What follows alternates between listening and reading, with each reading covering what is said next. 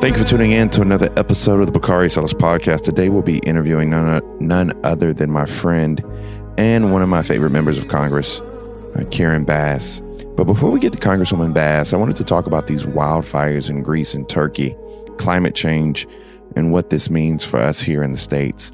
So in case you missed it, for the last week or so, multiple fires have been burning through southern Europe, from southern Italy to the Balkans, Greece, and Turkey. A protracted heat wave and dry conditions facilitated massive fires across the region, and the leadership in these countries have rightly identified the cause. Here, in climate change, where historic high temperatures and dry conditions have left lots of places, including Oregon and California, who have seen their own recent string of wildfires of late, vulnerable to these same fires. And in places like Miami and Charleston, South Carolina, it's massive flooding and an extended hurricane season.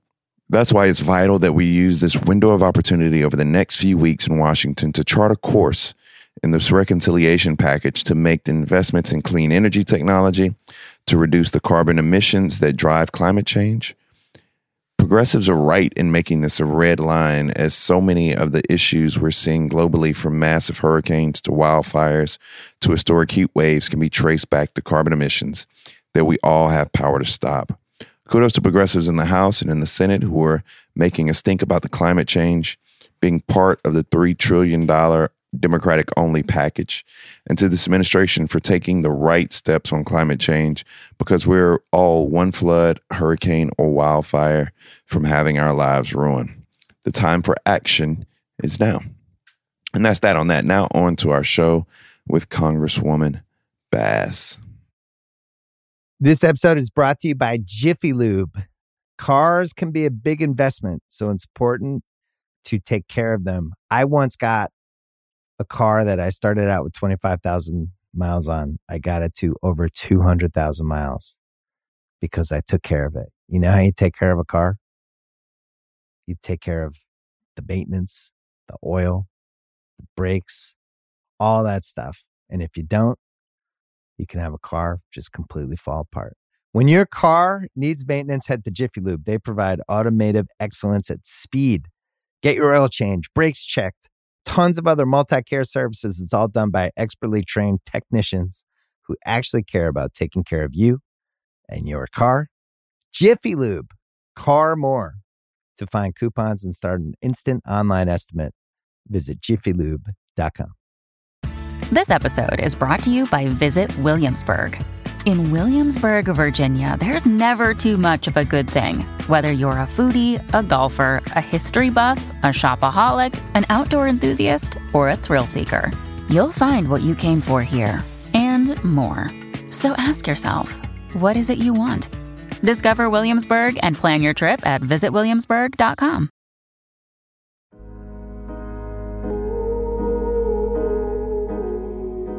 I just want to welcome to the Bakari Sellers Podcast, as I am now live from Hilton Head, South Carolina, at the South Carolina Association of Justice, actual CLEs. But I have a good friend of mine, somebody who is, I don't even think arguably, but one of the most effective legislators we have, the Honorable Karen Bass. Thank you so much for joining us today. Thank you. Thank you for those kind words. Glad to be here with you.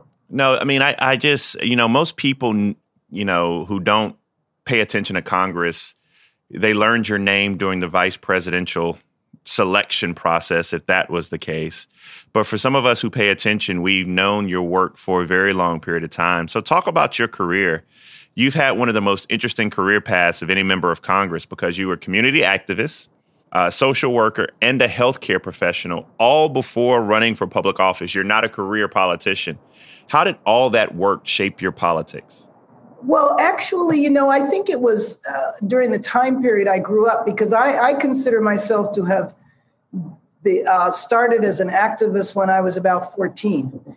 And so, but it never occurred to me, Bakari, that I could make a living being an activist. So I went into healthcare and worked first as a nurse and then as a PA, a physician assistant in the emergency room at County General Hospital. But after work, I was always active, depending on which decade you're talking about. So I was very active in the anti-apartheid movement and supporting the liberation struggles in Southern Africa. And when crack cocaine hit, to me, I thought it was going to be like COVID on the Black community. I mean, it just felt like it was going to wipe us out. And then the fact that policymakers were criminalizing what I thought was a health problem, criminalizing addiction, and also not understanding that young people were drawn to trafficking because they didn't have any economic opportunities. So a health and an economic issue was criminalized. So that led me to start Community Coalition in 1990 to fight against mass incarceration, that it was beginning. We saw it. We tried to stop it at its beginning. We weren't able to.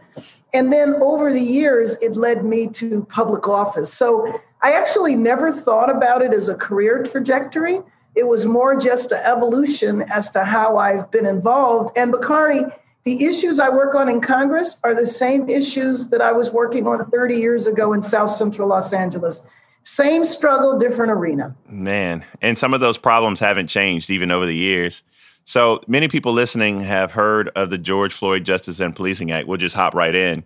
But they may not fully grasp what it does. And I don't want to rock the boat. I know there are some very sensitive discussions that are ongoing with, like, weirdly, all of my friends. So that I feel like I have a special place in this. But give us a high-level overview of what the bill does and why it's necessary. Sure, absolutely. Well, I when I think about the bill, I think about it in categories. The first and most important category is accountability. So we have 18,000 police departments in the United States, 18,000 ways of doing policing. And we keep seeing death after death after death. On an average day, 3 people die at the hands of police. And so there needs to be transparency and accountability. And one of the things that really frustrates communities is they see these incidents happen and then charges aren't brought, or the charges don't stick. And that's because prosecuting an officer, the bar is so high, we're not able to prosecute. You can't even sue an officer because of qualified immunity. And so there needs to be accountability in policing, just like any other profession. Can you imagine your surgeon having no accountability, no transparency at all? He could leave an instrument in your body and you can't do anything about it. We would think that would be horrific. Well, that is the situation with policing. That's one category. The other one is there's certain practices that need to be banned. Chokeholds, no-knock warrants that resulted in Breonna Taylor dying. There needs to be a registry of officers that have abused people's civil rights. And so calling for a registry, that would have prevented the death of Tamir Rice. The officer that killed the 12-year-old child had just been fired from another department. And so what happens a lot of times is that an officer, in the rare instance, when an officer is fired, all they have to do is just go down the street to another department. The other thing is that the bill provides grants to communities to really re-envision policing, because, Bakari, over the years, we have divested or defunded social and economic services. So I think it's completely unfair that police officers are left to pick up the pieces. When we don't fund social and economic and health programs, then you call police. That's why you have so many incidences of officer-involved violence connected to a mental health crisis. Families are left with nothing except for to call 911. And then after they call 911, they pray that the police help their relative and not kill their relative or incarcerate their relative. So basically, we've allowed our mental health system to fall apart, and we incarcerate people with mental illness. That's what we do. And so we need to provide support to communities, and communities need to have the ability to re-envision what public safety is. That's a top-line overview of the bill. There are many more features, but I think those are the ones that are the most important. Let me ask a couple of tough questions. So during this time where you have a violent, and I'm going to give you one from a Republican or a more conservative perspective and one from a Democratic perspective, where you have an uptick in violence that you've seen or violent crimes around the country. What do you say to those who say, well, now is not the time to reform policing or look at it as they are mutually exclusive? How do you combat that narrative that we should not be reforming the police while we have an uptick in violence around the country? Well, first of all, I think that's exactly what we should be doing, because at some point in our country, we have to ask ourselves, do we keep doing the same thing over and over and over again? And so when we get to the point of reform, and by the way, crime moves in cycles. Crime ticks up, crime goes down. Crime ticks up, crime goes down. And by the way, one murder is too many.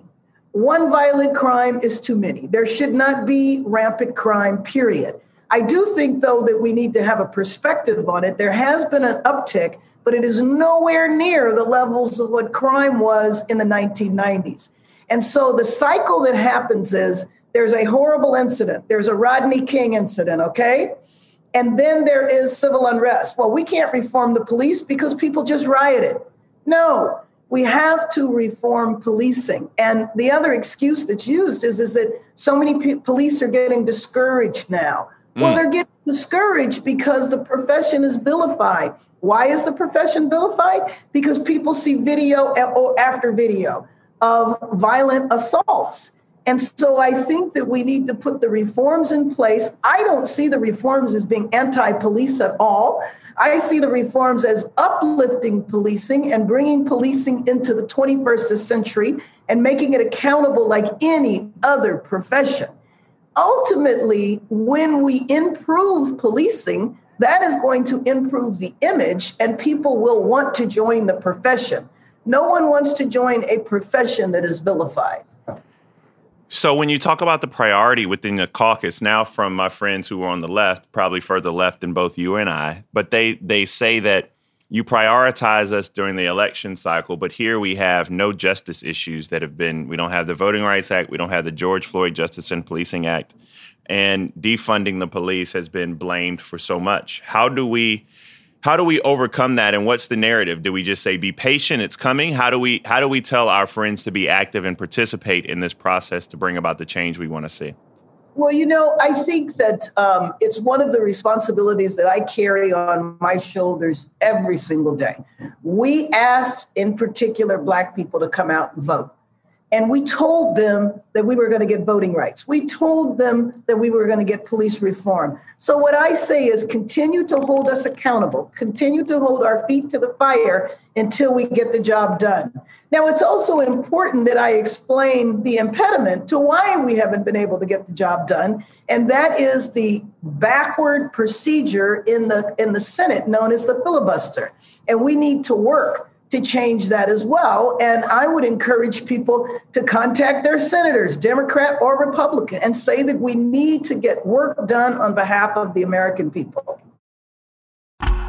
Oh, such a clutch pickup, Dave. I was worried we'd bring back the same team. I meant those blackout motorized shades. Blinds.com made it crazy affordable to replace our old blinds. Hard to install? No, it's easy. I installed these and then got some for my mom, too. She talked to a design consultant for free and scheduled a professional measure and install. Hall of Fame son. They're the #1 online retailer of custom window coverings in the world. Blinds.com is the GOAT. The GOAT. Go to Blinds.com for up to 45% off. Blinds.com. Rules and restrictions may apply. Sign up to The Economist for in-depth curated expert analysis of world events and topics ranging from business and culture to science and technology. You'll get the weekly digital edition, online-only articles, curated newsletters on politics, the markets, science, culture, and China, and full access to The Economist Podcast Plus. The Economist is independent journalism for independent thinking. Go to economist.com and get your first month free. This episode is brought to you by ZipRecruiter. When you want the best, you have to act fast, especially when hiring for your business. You want to find the most talented people before the competition scoops them up. And the best way to do that? ZipRecruiter. ZipRecruiter finds top talent fast. In fact, 4 out of 5 employers who post on ZipRecruiter get a quality candidate within the first day. And right now, you can try it for free at ZipRecruiter.com/Spotify. ZipRecruiter, the smartest way to hire. So let me switch gears, because one of the coolest jobs you have, in my opinion, is not being the lead kind of negotiator on criminal justice, although that's important. But you're also the chairwoman of the House Foreign Affairs Subcommittee on Africa, which does not get talked about a lot, which is why people come to this show, so we can kind of get in the weeds and talk about things that most people don't know. So yes, we're talking to the subcommittee chair on Africa. But I want to juxtapose something. I feel like China is leaps and bounds ahead of the U.S. in terms of how it invests and prioritizes the continent of Africa. Explain to listeners why that's not a good thing and why we should care about the continent as an American economic and security priority. Well, first of all, one of the reasons I wanted to come to Congress was to work on Africa. As I mentioned, I was very involved in supporting the liberation struggles in the 70s and 80s. And obviously, I feel a connection to Africa because I'm an African American. And I feel it's my responsibility to really push and promote the U.S. viewing Africa better. You know what I say, Bakari? I say that a lot of times our policies look and treat the African continent just like they do the inner city. We look at inner cities as being hapless, helpless, and hopeless. Those people that live in those areas don't have the capacity to do anything for themselves. I feel that a lot of times our policies look at Africa that way. And frankly, during the liberation struggles in the 70s and 80s, Bakari, we were on the wrong side. We supported the colonialists. We did not support the liberation movements. Well, the Chinese did. Now, I'm no fan at all of what China is doing in Africa. But I think the responsibility is on the United States to step up, because you can talk to Africans every day and they will tell you they would much rather do business with the United States than Africa. Obviously, we're at a competitive disadvantage because the Chinese can come and dump billions of dollars in, because most of the businesses, not all, but they're owned by the government. So they have unlimited resources and unlimited restrictions. But what I don't like is when Americans try to tell the Africans they shouldn't do business with the Chinese. Because what are you supposed to do if you need an airport? Do you sit and wait for somebody else to come along, or do you do the best you can? So I think our role should be more on holding the Chinese accountable to not putting the Africans in debt or to building shoddy roads and airports, as opposed to trying to persuade the African countries not to do business with China when we're not there. So let me ask you two questions. One, I absolutely do not know the answer to, which as a lawyer, I should know better. But what was Trump's policy on the continent? Like, I have no idea what his policy was in dealing with Africa, other than calling them shithole countries. So what was his policy, if we know it all? Well, you could phrase that question differently and say, what was Trump's foreign policy, period? Good, yes. Because it depended on how well he slept the night before and his Twitter account. Yes. So there wasn't much of a policy or attention paid to Africa at all. I do have to say that one thing that Trump did not do is he didn't destroy the initiatives that President Obama started, which is good. And he developed another one called Prosper Africa, which promotes U.S. business involvement, which is also good. And so what should we expect from Joe Biden and his administration when it comes to the continent? Well, let me just tell you what the president and vice president already did. That's it. Yeah, that's even better. Shortly after the inauguration, they were on the phone together and I believe independently, not sure. But they did a Zoom call with all of the leaders from Africa, the prime ministers, the presidents. The most important thing is respect. And that was something that was lacking in the last administration for the entire world, but of course for Africa as well. And the United States under president and vice president's leadership is also prioritizing COVID and looking at some of the economic damage that COVID has done. So I think the fact that President Biden, as one of his first acts, reached out to the continent of Africa speaks volumes. So let me ask you about a playbook. So what should we be doing to improve relationships with the continent, particularly West Africa, and countries like Liberia, who we have such a close relationship with historically, Ghana and Nigeria, where so many folks from these countries live and have family in the United States? What should the playbook be, and what is your committee focused on to build those relationships and enhance it, particularly after 4 years of just indifference? Well, first of all, I look at the continent as a whole. I don't look at it as West Africa or East Africa. What we need to do is we need to help support the development of infrastructure on the continent of Africa. So, Bakari, 2/3 of the continent doesn't have electricity. We're talking roads. We're talking running water. And so the African Union and all 50 plus countries developed a continental free trade area. So, I love the map of the African Union. It's the map of Africa with no lines. And so what the continent is doing right now, I would use the example of the EU, although it's not exactly like the EU, but they want to bring the continent together to trade. And I think, and work I'm trying to do right this minute, is work on legislation to help the U.S., help the African countries in terms of technical assistance on how do you move from 50 plus countries with a variety of trade barriers to getting rid of all of those trade barriers so the continent can trade with each other. The reason why that's so important is because the different economies on the continent, they're at different levels. And a lot of them cannot reach the scale to really do business with the United States. But collectively, they can. So, the continent is divided into regional economic communities like the East African community, the West African community, et cetera. And so where you might have a tiny country and a very large country, they can combine forces to trade with the United States. So there's a lot of technical assistance that we can provide. But one of the things that I would like to see us change, and President Obama, this was his viewpoint as well, and I absolutely agree with it. We need to stop treating the African countries like they need charity. Their slogan is trade, not aid. So take vaccines, for example. We do need to get vaccines right away. But how about exporting the technology so the African countries can manufacture their own vaccines? There's some countries in Africa where we export food. Why do we need to export food when the African continent can provide food for the entire world? Agriculture, And so we have to break the colonial mentality that we still have, which is the poor African countries. The only thing you think of Africa are the kids, the starving kids that you see on late night TV. Most of the continent is peaceful. I'm going to be going to Namibia in a couple of weeks.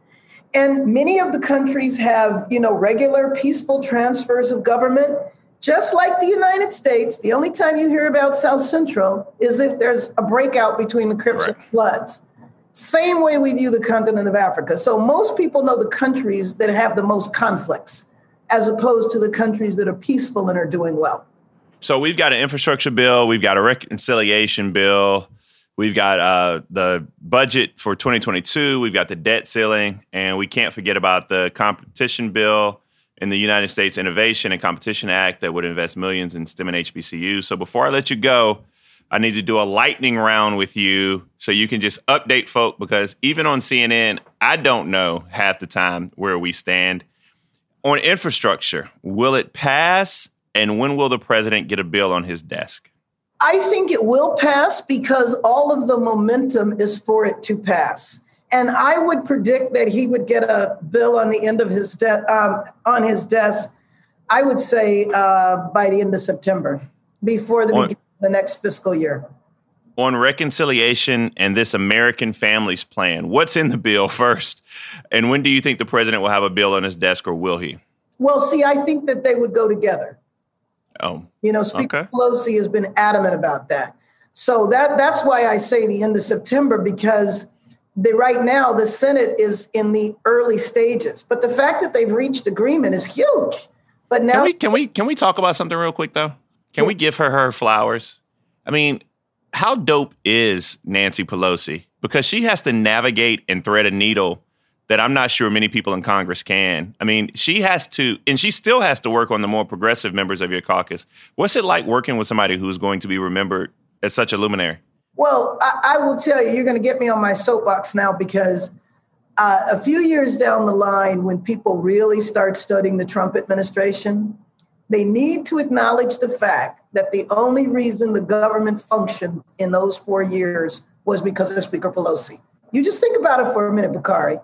McConnell decided to join Trump's staff. I mean, he basically did whatever Trump said. So he didn't function like the majority leader or the president of the Senate. Pelosi had to carry the weight. And then the president was unstable. And so she's really been the one to hold everything together. And I just absolutely enjoy watching her lead. Having served in that role in the State House as Speaker, I just take delight in watching how she navigates not only all of the pieces of our own caucus, but the Republican caucus, the Senate, Democrats and Republicans, and the White House to get the job done. She's fascinating. She doesn't get her due. Never. Most women in higher elected office do not. She is not given the acknowledgement that she deserves. Not at all. On the budget, what should Black communities look forward to seeing in the budget, and when will it pass? Well, that's a good question. You know, there's two ways we approach the budget. I mean, the best way is for there to be an actual budget. But oftentimes when we can't reach agreement, we pass a continuing resolution, which just allows us to do what we were doing before with no changes in any of the numbers. So what people have to look forward to this time is that we have community projects in the budget for the first time. And I know in my district, for example, I'm looking at projects to fund that help people who are formerly incarcerated, that help to repair our tattered substance abuse safety net. So programs like that, homelessness, to really deal with community issues and to make sure that the dollars actually hit the street. Representative Lee and I were talking about this the other day, where, you know, she's a master at appropriations and putting resources in the budget. The Representative Lee and Jim Clyburn are arguably the two best approps members we've ever seen. They can make magic happen with that, with a line item. Yeah, but you know what we were talking about the other day is our frustration that you can put the money in the budget, but does the money hit the streets? Does it actually go to the people that we want it to go to? So if you remember last year, the Congressional Black Caucus, we did these telephone town halls and Zoom calls every few days because in the pandemic, everybody was so thirsty for information. We had to know what was going on. And we kept passing things like to help Black businesses, to help Black colleges, the safety net, to make sure that the essential workers who look like us, are taken care of. But every time we would have to pass a bill, we would have to then change hats from being a legislator to being an advocate to being an organizer to make sure that the money actually got to the people we needed it to get to. So we would do Zoom calls with Black America, but then each of us did Zoom calls with our constituents and followed up. So it's just critically important. It's not enough to pass legislation. Then you have to fight for its implementation.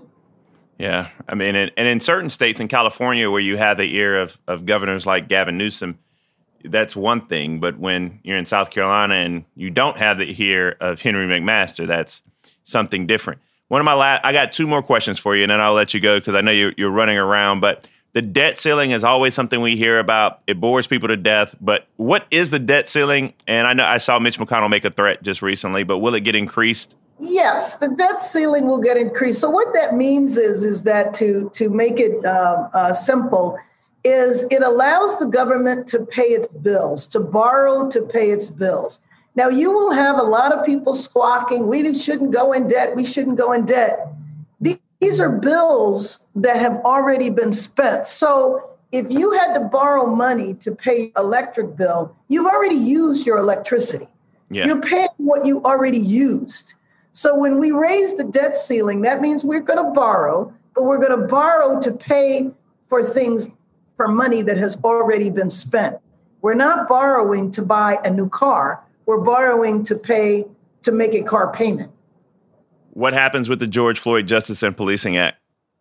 The George Floyd Justice and Policing Act, we have got to pass it. We have got to get it. Amen. Amen. We just do. It's just unacceptable to tell people that we were going to do this and then to not get it done. Well, what's next for you? I see Zach is on the call, so I dare not ask the question that's being written about. So I'll just simply say, what's next for you? What's next for me? In California, we lost a congressional seat. And so we're going through redistricting. And what's next for me is definitely to run for reelection, but also to get my legislation passed.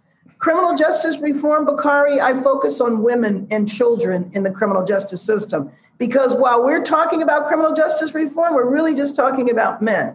I work on transforming the foster care system because, Bakari, the foster care system is our entry point to the prison system. Yes. That's what happens with our young people when we cut them off for resources when they're 18. A large percentage of them filter right into the criminal justice system.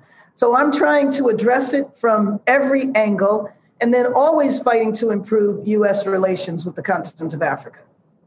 Well, whatever you decide to do, and including running for re-election, I am 135% behind you. You are one of my favorite people on earth, and we are keeping you in our prayers as you work with both of my United States senators, Tim Scott and Lindsey Graham.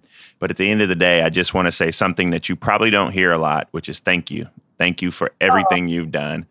You are fascinating, you're deserving, and we want to give you your flowers while you're here. So thank you for joining the Bakari Sellers podcast. Thanks for having me on. Thank y'all for tuning in. And before I let you go, I got to give a shout out to the greatest Olympian in U.S. basketball history. That's right, none other than Coach Dawn Staley and my girl A'ja Wilson for bringing home the gold this week. Coach Staley was the first Black U.S. women's basketball coach and the second woman to win a gold medal as a player, assistant, and head coach. She's previously won 3 gold medals as a player, 1996, 2000, 2004, and 2 as an assistant. And she remains the best basketball coach in women's basketball, all while speaking truth to power on race in South Carolina, of all places. Coach Staley is a national treasure, and I wanted to make sure I gave her flowers because she doesn't get enough of them for being one of the best coaches or just athletes, period, we've ever seen, male or female, in any sport. She's truly a national treasure, and we congratulate her, A'ja, and the rest of the U.S. women's team for representing us well this Olympics game. And in the case of Coach Staley, she represents us well literally every single time she's represented this country or just us in international competition. And that's that on that. We'll see you guys on Thursday.